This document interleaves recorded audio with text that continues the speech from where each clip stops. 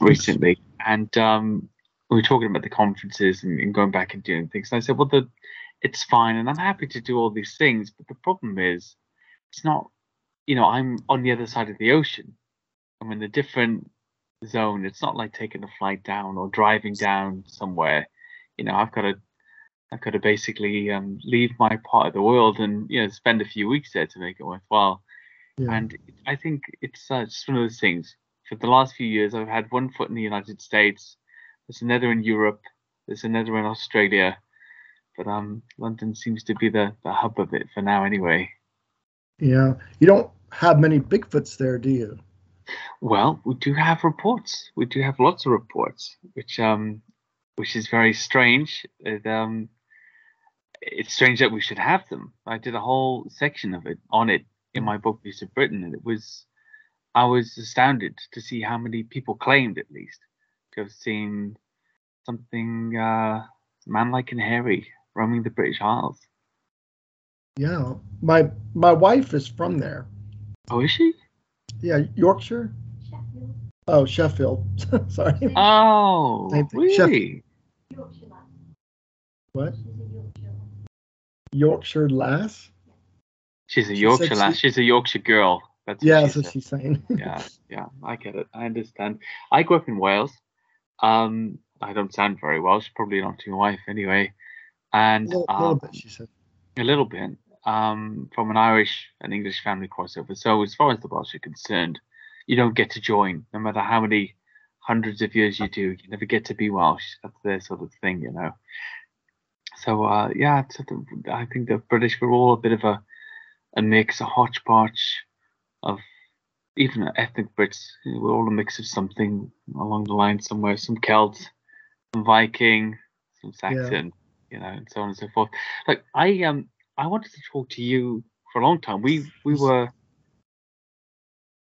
neighbors. I remember at the CryptidCon 2018, I believe. Yes, I was talking to my wife about that, and I was trying to remember where it was that we met. But yeah, you're right, CryptidCon. That was it. And I was just, first of all, I've got one of your lovely T-shirts I've kept to this day. It's still done that from time to time. I was really astounded at that time, anyway, to find all these different reports in the United States outside of, the Pacific Northwest, that classic area where we expect Bigfoot should be. I was thinking to myself, well, how could this be? How are there Bigfoots elsewhere? And of course, Kentucky is this very vast area with lots of wilderness. So I thought I'd just get a bit of a debrief from you on the kind of work that you guys are doing there and some of the sightings that you're encountering. Sure. Do you want me to start now, or have? Yeah, no, I'm recording. Sorry, okay. Charlie. Yeah, I just go straight in. There's no intro. No editing. It is, it's essentially, how do I put it? It's a like an exercise in nepotism, just talking, just chatting, shooting the breeze. Yeah. People like mind. It's better that way, just to be relaxed. Yeah. Well, I'll tell you this. I'm no expert, I'm educated. I've been doing research for over 3 decades, taking eyewitness reports and going out in the field almost weekly, almost every weekend I go out.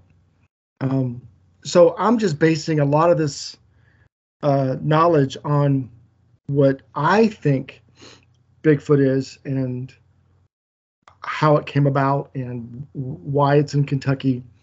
And one thing I talk to people about is, a lot of animals came from Asia across the Bering Strait land bridge, when all the continents were connected, and they dispersed across North America.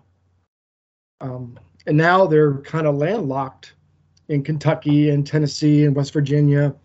And we have, thousands of reports on this side of the United States. So, Bigfoot is a living, breathing, reproducing hominid like ourselves that's adapted over thousands of years to elude us, to avoid us. And I like to say they have a high environmental IQ. So, they're the ninjas of the forest. When we get out of our vehicle, they know we're there.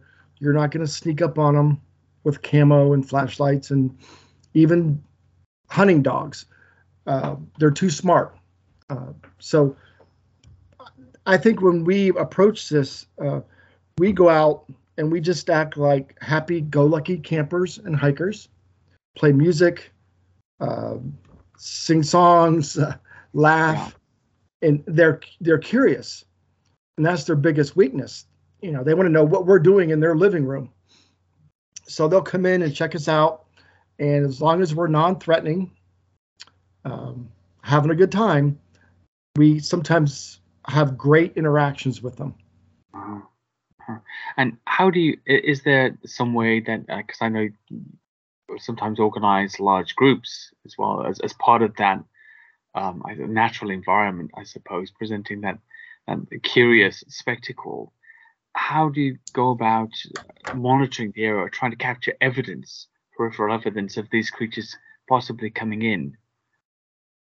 The easiest way is through vocalizations, because you could capture vocals from hundreds of yards away, and they don't have to be real close to do that. So a good digital recorder with an omnidirectional mic or mics, which pick up any direction, works really well. Yes, you can use a parabolic, but you've got to point that in the right direction. Yeah. But the vocals are the easiest to catch. It's hard to catch a glimpse of one. Tracks are even hard to come by. So vocals seem to be the easiest way to communicate or record some of their behavior. That makes sense. And as to as far as getting camera footage or FLIR footage of these creatures, do you normally have the camp staked out? No. What we'll do is we'll keep a thermal imager with us, because it picks up heat, and we don't believe they can detect that. A lot of us believe they do pick up the IR from a night vision. And I'll give you an example. I had third generation military issued night vision once, and my buddy had a cheap pair, and I can see his IR beam going through the woods with my night vision.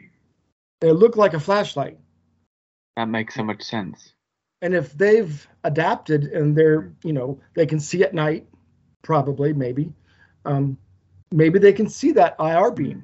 And that's another reason they stay away from game cameras. Because if a game camera is constantly shooting off an IR beam and they see it, they're not going to go over there. So we kind of use thermals, and when we think one's close, we'll break it out and start scanning the area. Sometimes we capture glimpses of some. We caught some in Tennessee once of two juvies or juveniles belly crawling, which a lot of us believe the younger ones go down to all fours quite often, more than the adults. It's a long story, but I think we jumped two on top of this mountain, and we turned and videotaped what looks like two hominids belly crawling. I mean, you can see arm over arm. You can see the rear end, the face. There was no muzzle. So it wasn't a bear, it wasn't a deer. It was a round head. So that's one thing you got to look for, to rule out bear, coyote, deer, is you look for a snout. And if you don't see a snout, that's a good indication it's a person or a Bigfoot. Yeah, absolutely. I mean, it's that's fascinating to me what you said about the IR being seen. I mean, that's very, very interesting, and it makes so much sense when you think about it.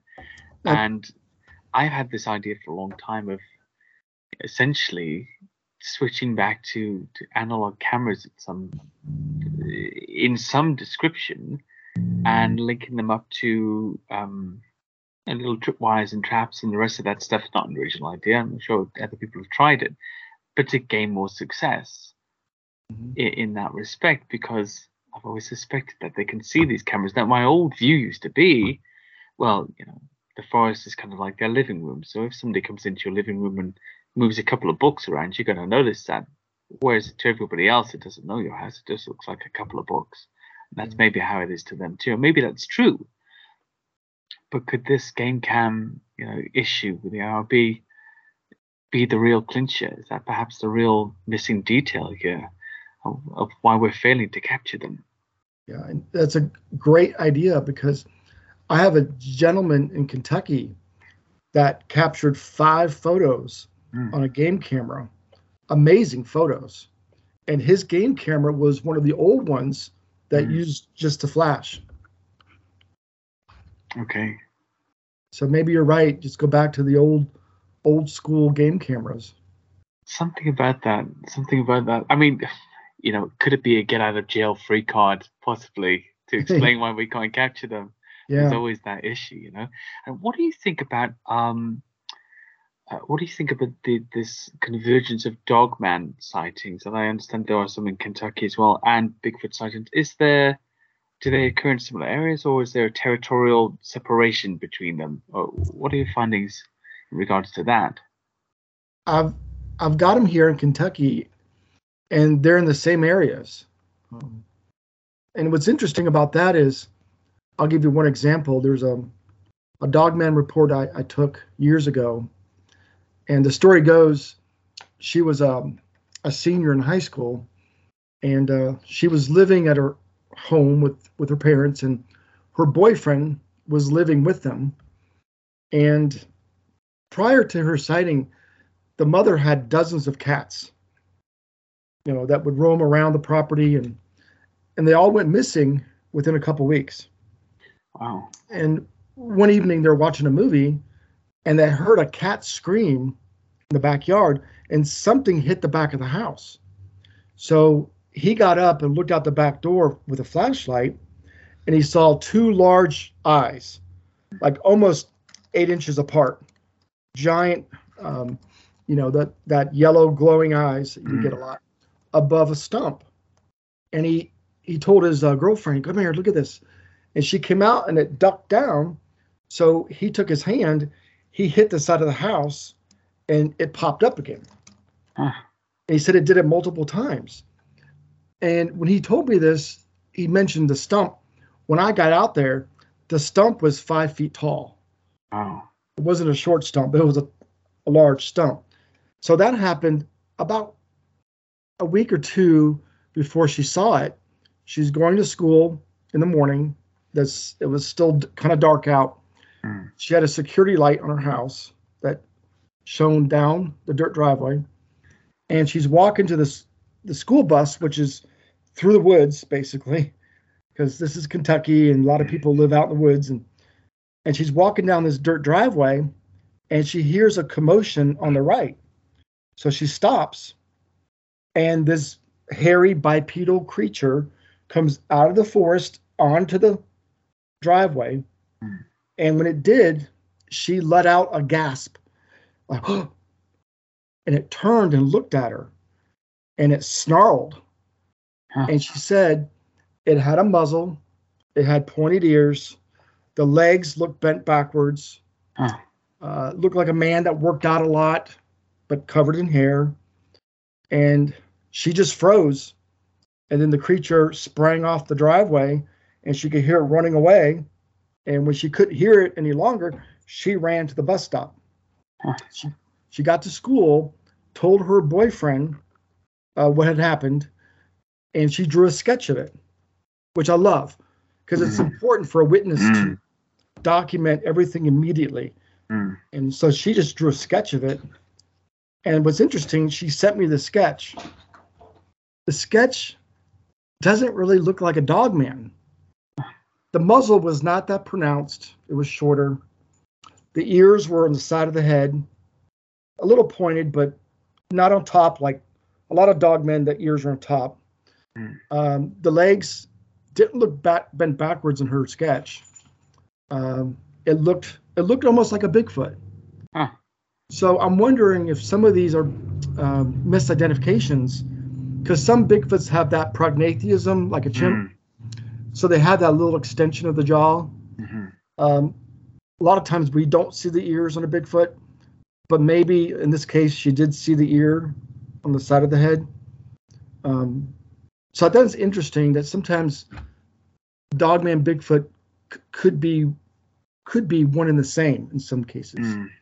I've wondered about that for a while. Is it a different, at least the ones that have humanoid form, not with the legs bent backwards, for example, if it is a variation on the species? I know people like Lauren Coleman have written in their books about perhaps some of the Dogman stories being related to a giant monkey type species like you get in Asia and South America, or the Salvaje or Snatchy or the Cardan in the Himalayas, which is a tailed monkey that's supposed to be 5 or 6 feet tall that occasionally attacks people. And could we, especially their baboon-like features, looking at these creatures, especially in old Europe and where all these werewolf legends come from, have mistaken these creatures for a dog-like creature, instead of a primate? Or again, another get out of jail free card, Charlie. But I often wonder about this. Oh, is it just a different type of Bigfoot? Now, recently I've been thinking a lot about different types of descriptions of hairy hominids around the world.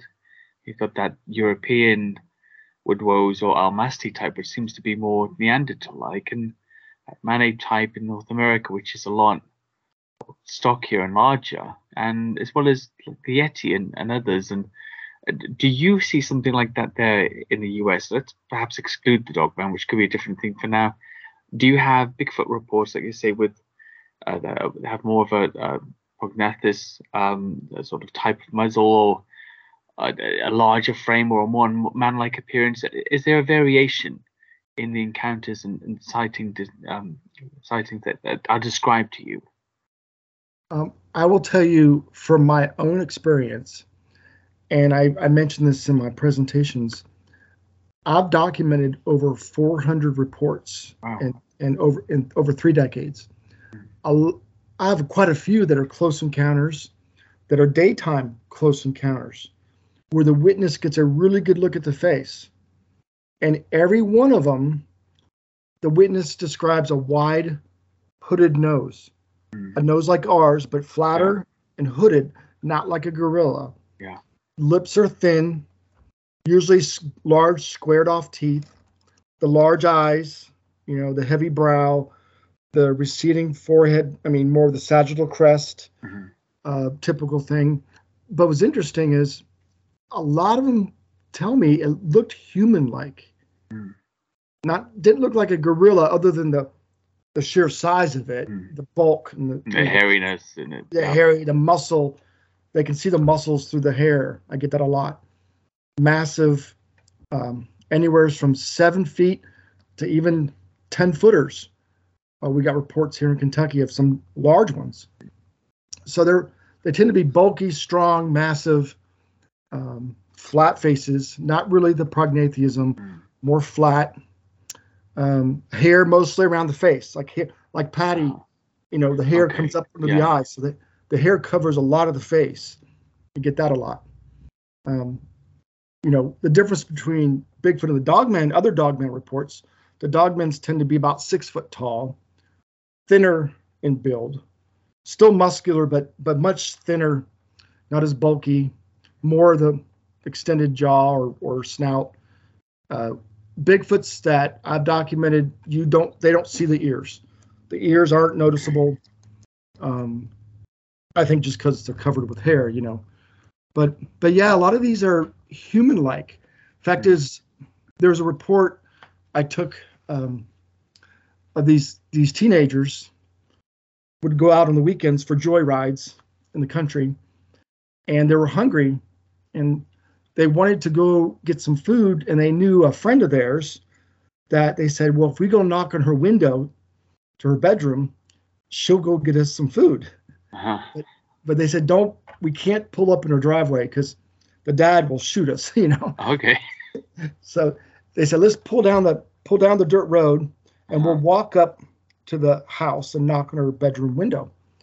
But they told Jack, the one boy, you stay in the truck. And Jack didn't want to stay in the truck, you know, by himself, because this is a remote, you know, there's no lights. There was a full moon, so you could see pretty clearly. That's somehow worse sometimes. Yeah, it's like, oh, that's kind of creepy. You can see. It was an older truck, so nothing, you know, no electronics, no cell phones back then. So he's by himself in the dark. And they left, and he's sitting there, and he can see across this field, and he sees a figure walking across this field. And he goes, oh man, I hope it doesn't come my way. Please. Sure enough, it comes across the field, it gets on the dirt driveway, the dirt road, and starts walking towards his truck. And it's getting larger and larger as it approaches the truck. And when it gets right up in front of the truck, he can see from the moonlight, this was no man.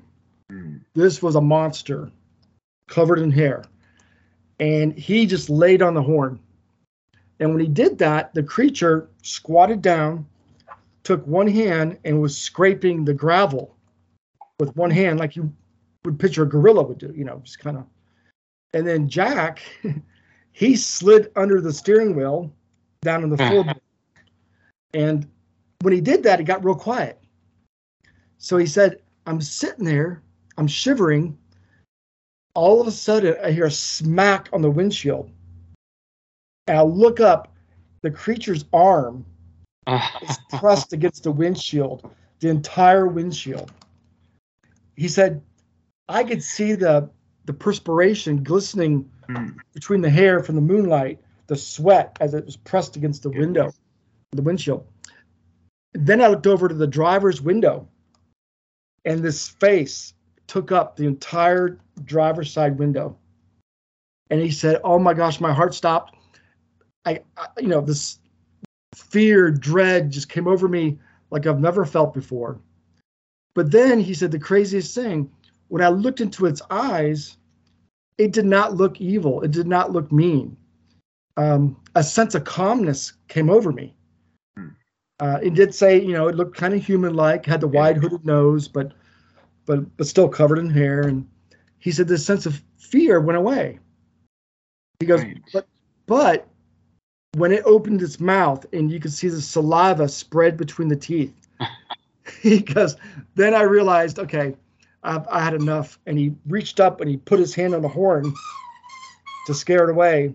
And luckily, it ran off. Wow. I mean, that's just a terrifying encounter. And I think you must see this. When I talk to witnesses, sometimes you can tell those who've really, really seen something, they're almost traumatized. It's almost a PTSD style recollection every single time of the same event. If there was a street light broken or that was out, or some odd detail that they noticed within the encounter that doesn't make any difference to the story, they'll always repeat it again and again in that same order. And it's fascinating to me. It's fascinating to me, and those are the kinds of stories that sort of keep me coming for this genre, you know. Yeah, there could be a possibility of such discovery. Talking about Bigfoot, you know, of course, the North American Bigfoot, especially that in the US, it's the one that's known all around the world, and people often complain that there's not really enough evidence to support its presence, you know, its existence. What is the best evidence that you've seen for Bigfoot in Kentucky? Well, in Kentucky, we have one of the largest cast collections of footprints and handprints. A gentleman by the name of Thomas Shea, he's a researcher. He's collected all these casts, happens to be where he lives almost. And Cliff Berkman and Dr. Jeff Meldrum have a copy of these in their collections, and they vouch for them as legit cast from a large, hominid. And, that's a great, piece of evidence there. But then if you add into the vocalizations, which I've captured some vocals right there on his property, hair samples that he obtained from that same area, sent it to Dr. Meldrum, and it came back as the gold standard for Sasquatch hair. Oh, the real long, coarse, there's no cellular medulla, in the center. That's right. Yeah. It matches typical Sasquatch hair found elsewhere that we think is Sasquatch hair. So you add up all this stuff, you add up the tracks, you add up the vocals, which I recorded. You can listen to them on my website. They're amazing. The hair, the dozens of credible eyewitnesses in that area and other areas. We have basically everything but a body. And as you say, this is part of the forest ninja MO, really, isn't it? That these creatures must, I would assume, have some form of burial, or perhaps even a place that they go to die. Lots of animals do that. And I suppose if they have close family units in the same way that chimps and gorillas may have, that they would indeed perhaps take care of the dead in some way. That makes sense to me. And I know the forest can eat up decaying animals very quickly, but something like a Sasquatch would be seen at some point. It would have happened. Yeah. That we've seen a decomposing or recently deceased Sasquatch, if they weren't hiding themselves away or burying their dead. What are your thoughts on that? Is there any witness sighting that sort of corresponds to that family, that familial burial or taking care of the deceased? Well, I can give you some examples. I've been hiking miles off trail in areas where there's been Bigfoot reports and found large burial mounds of rocks above ground, but larger than what a human would be. And they're obvious to me, burial mounds, but I'm not going to disturb them, out of respect. It could be Native American, it could be what have you, but they're massive. There's other reports. One example was in Kentucky where someone hit one with a vehicle and EMS showed up and ushered everybody away. Really? Except a couple of people went around the woods and were watching them dig a large hole, and this big hairy creature, they're pushing it into the hole. And Tom Powell from California, he wrote it in his book, The Locals. He said, "Man, can you guys go back tomorrow and let me know what you see where they buried this creature?" And they go back and it was gone. Wow. It was just, It was dug up. So did some of the family of the Bigfoot, did they come retrieve it? Or, does the government know? And is there a government cover up? So we don't know. What department of the government is EMS? Sorry. That's emergency, like an ambulance. They tend to accidents and people that are big disaster things and whatnot. Yeah. Okay. That's interesting. A lot of people talk about this government knowledge and bits and pieces like that. I've tried to think for a long time what the purpose of that could be. And I'm not equating it to this in any sense, but somebody recently was talking to me about this flat Earth theory, and I said, what would be the benefit to them of hiding that from us, that the Earth was flat instead of round? I mean, how does it benefit them? It doesn't benefit anybody to make it something hidden. I wondered about that with the government as well. In what way would it benefit them to hide the presence of this animal from us, instead of, especially with modern day environmental movements being as they are, it would be something beneficial, to perhaps secure more land and usher in this green this green wave of environmental policy. So, what are your thoughts on that? I kind of think that the government, if they admitted to this, if it's true, then they would have to protect that land, like you say, Uh-huh. which I hate to say it's more about money. It's more about progress and not protecting the lands in the United States. Logging and things like that. Yeah, exactly. So if this creature came out and this creature had feelings and emotions and was human-like, and oh my gosh, we would have to protect everything. And then it's competition for us. Do we build a subdivision with houses or schools, or do we leave the forest for the Bigfoot? And then they're direct competition with us. So that's one possibility. The other possibility is I've got a report in Kentucky at Fort Knox, which is a military base, and it's for all purposes, it's a deathbed confession of them killing 4 Bigfoot on this military base in the woods. And they were taken back and they're debriefed and had to sign non-disclosures, and they had like a protocol in place after they killed these 4 creatures. So if this is something that's happened a few times where they've killed these creatures and that came out that they actually killed them, oh my gosh, nobody would be happy. Oh, it would definitely would class as a protected, or a species that should be protected, a rare species at least. And I think as many sightings as we have, they're still few and far between, essentially. It's not something that most people see in their everyday life, even when they live in such areas for 50, 60, 70 years. So I think that makes a lot of sense. Now, what I was, and I've asked somebody else this today, actually, and there's a great sort of cult-like trend around Bigfoot, which is fantastic. I love it. I love the conferences. I love the documentaries, everything that goes with it. But many people think that this is detrimental, to the scientific research of the creature, and then it pushes science away from the subject because I suppose it's a pop culture phenomenon at the same time as an actual discipline. So what are your thoughts on that? Is it good for the subject in that it brings more people to consider it who would never have thought of it before, or does a new balance need to be struck in order to get a few more scientists on board?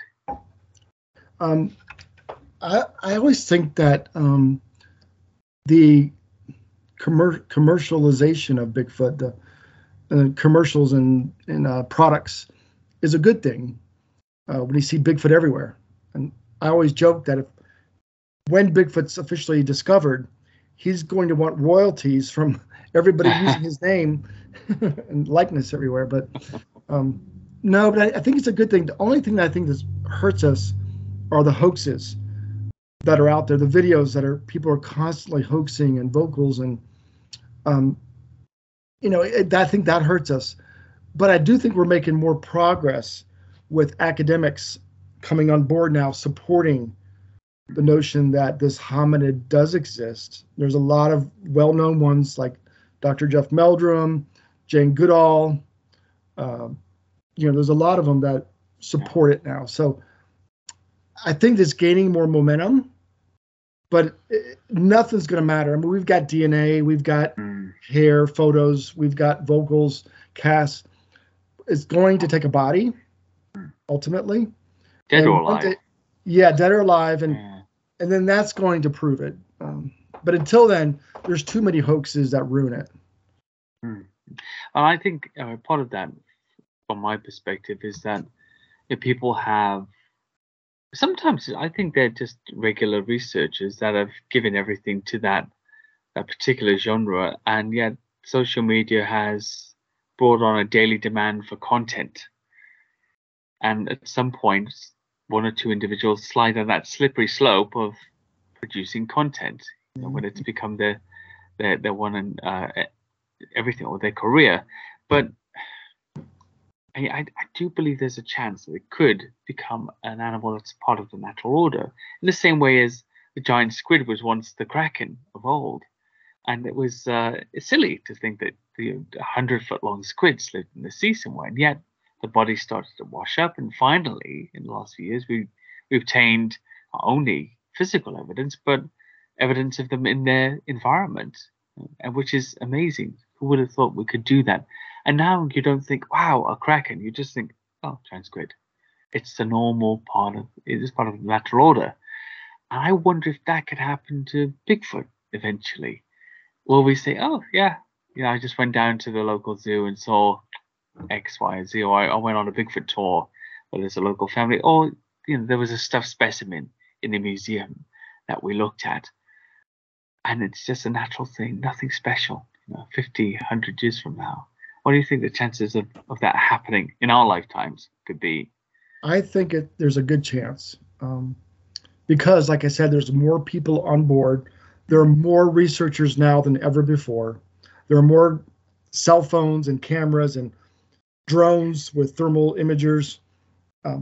So I think I would hope in our lifetime, they would be recognized by science, and then we could protect them. I don't want one in a cage, but I would like to protect their habitat and maybe study them in a humane way, learn from them. There's probably a lot we can learn from them. But I'm sure. Yeah, so I do hope that that's the case.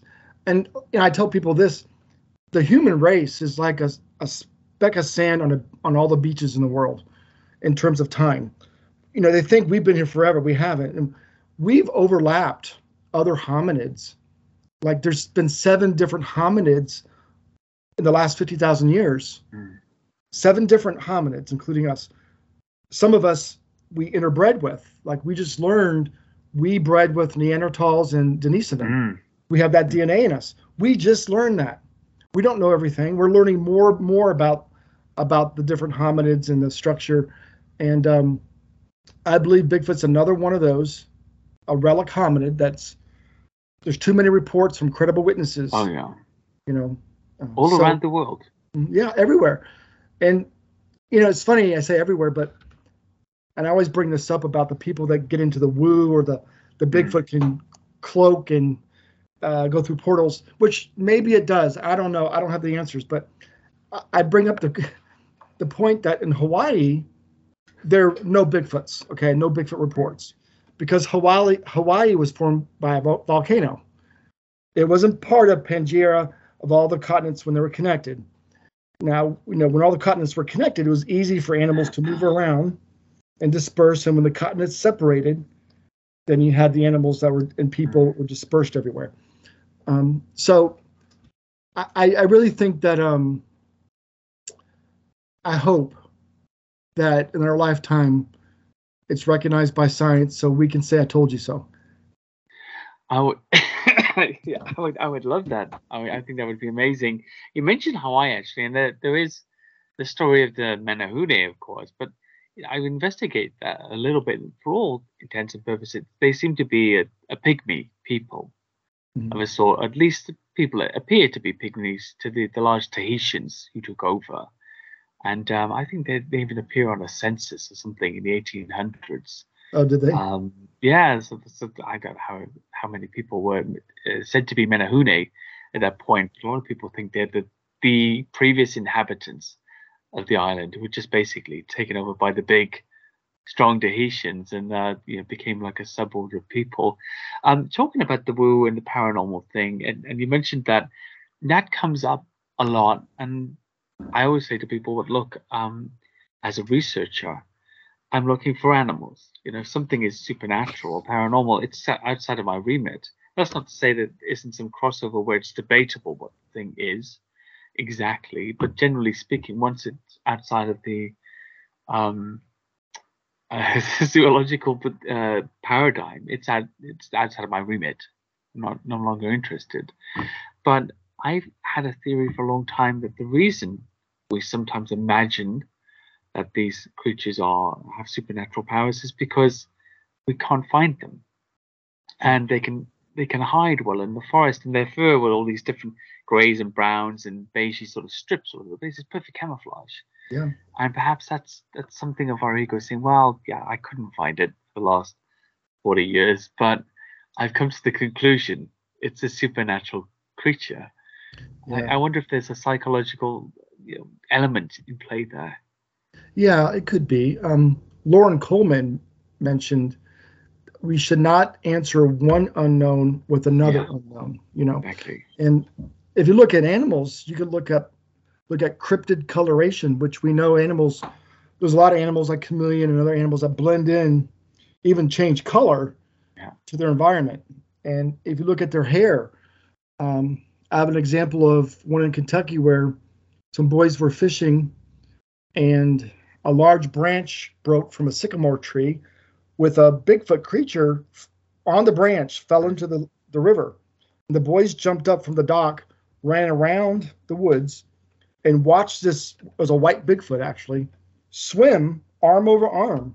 Uh-huh. And then it pulled itself up by a branch, got up on the bank, and ran off. And they said during that report, the hair looked dry. The hair Huh. was blowing in the wind. Okay. So maybe it has some properties, oils, and maybe it's Hmm. hollow. It could refract light, or or absorb light. Translucence. Yeah. Yeah, there could be some Yeah, weird properties to absolutely. their hair that Yeah. they have learned or adapted, to help them blend in.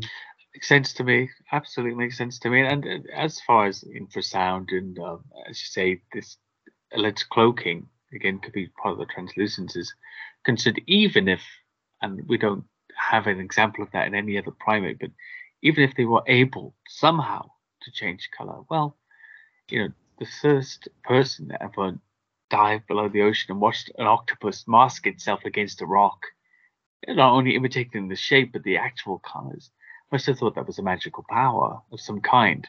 Yeah. It's not a magical power now. We understand exactly how it works, Right. and yet that's an amazing thing.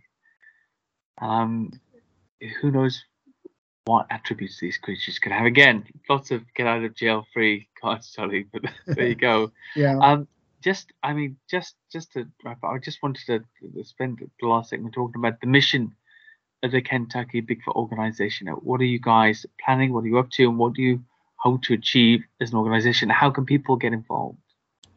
Um, I would love to establish laws to protect them in Kentucky. And I mentioned that when I give my presentations, and Hmm. I've had people raise their hands. Why do you need to protect them? They're doing just fine. I said, well, they are, but their habitat is not. Their habitat is dwindling. Deforestation, urban sprawl, logging. They're they can't reproduce pretty soon. I mean, they're going to be landlocked in certain areas. They can't hop on the freeway and drive to another state to find a mate. So there's only so much inbreeding you can do where they're not going to be able to reproduce, and the numbers are going to dwindle. So if I can establish laws to protect them and then protect the forest where I know they're at, I've got some spots in Kentucky. I'm 100% sure I've got too many credible witnesses. I've got more just the other day from the same area, from people that were driving through Kentucky, had a sighting. They had no idea about all the sightings I have there. And I just add that to my database. And Wow. if I get to the point, maybe before I die, I want to go to the officials in this area and say, here are all my reports, Mm. all my interactions. I want you to take this serious. I want to do a full investigation and maybe establish laws to protect them. Wow. Um, it's tricky because some of these places are state or national parks, Uh-huh. and they don't want that stigma or that attention from a large creature that could kill people. Although I Mm. don't think they do, but they don't want to embrace it. So I'm worried I'll get a lot of pushback if I approach them. Yeah, it's interesting. I mean, some people have suggested something like that here as well for the big cats in the UK, and that there are so many reports. I mean, the thousands of reports now that there's some sort of ongoing denial of their presence, because if they acknowledged they were here, they would have to do something about it, in a sense of mop up the problem, or at least make laws to protect them, because we do believe that they've become third, fourth, fifth, even generation in this country now since the 1970s. Maybe that's something similar with the US as well. Also, here it's very difficult to get laws enacted. Now, first, you need a petition with 100,000 signatures before it's debated in Parliament. And then, if Parliament say, yeah, okay, let's vote on that, they vote ahead, it goes to the House of Lords. And if they like it, perhaps, maybe, it would come into place. And of course, most countries that you can't protect something in law that has not been proven to exist. Right. That's the issue. That's the issue. I'm not sure how it would work in the US as well. So just very quickly to wrap up, thank you for spending the time with me today, and it's great to catch up again on all of your work. Just tell people where they can get in touch with you and how they can get involved. The easiest way is through our website, KentuckyBigfoot.com. Uh-huh. And then the Facebook, we use social media a lot. And that's a good way through Facebook and Instagram to share reports, share evidence you may have found, not only in Kentucky, but elsewhere. I've taken reports in other states, other countries. I've taken reports. So if you have a report that nobody else believes, I'm all ears. I want to hear it just as you do.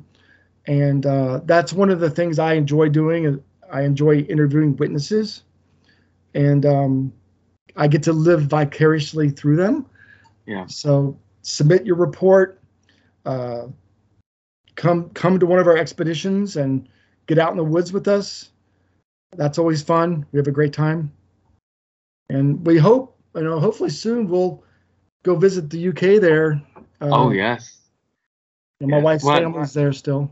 Exactly. If you come by, we'll definitely take you out to a few places, a few lovely haunts around, where allegedly, just in the very same way as I receive US Bigfoot reports, they seem to be reporting very similar creatures, albeit on a smaller scale, it seems. But yeah, strange. Woodwoes, that's the old name in the UK for those hairy creatures that people believed inhabited the island, in the medieval period. Who knows? I won't keep any longer. Charlie, thank you so much for joining me today. And I suggest everybody gets out there and logs on. And there's merch. There's Kentucky Bigfoot Organization merch, which I would be wearing if it wasn't so cold at the moment. You'd see my T-shirt. And get involved. Charlie, thank you so much. You're welcome. Thanks for having me. Thank you. Bye. Good night.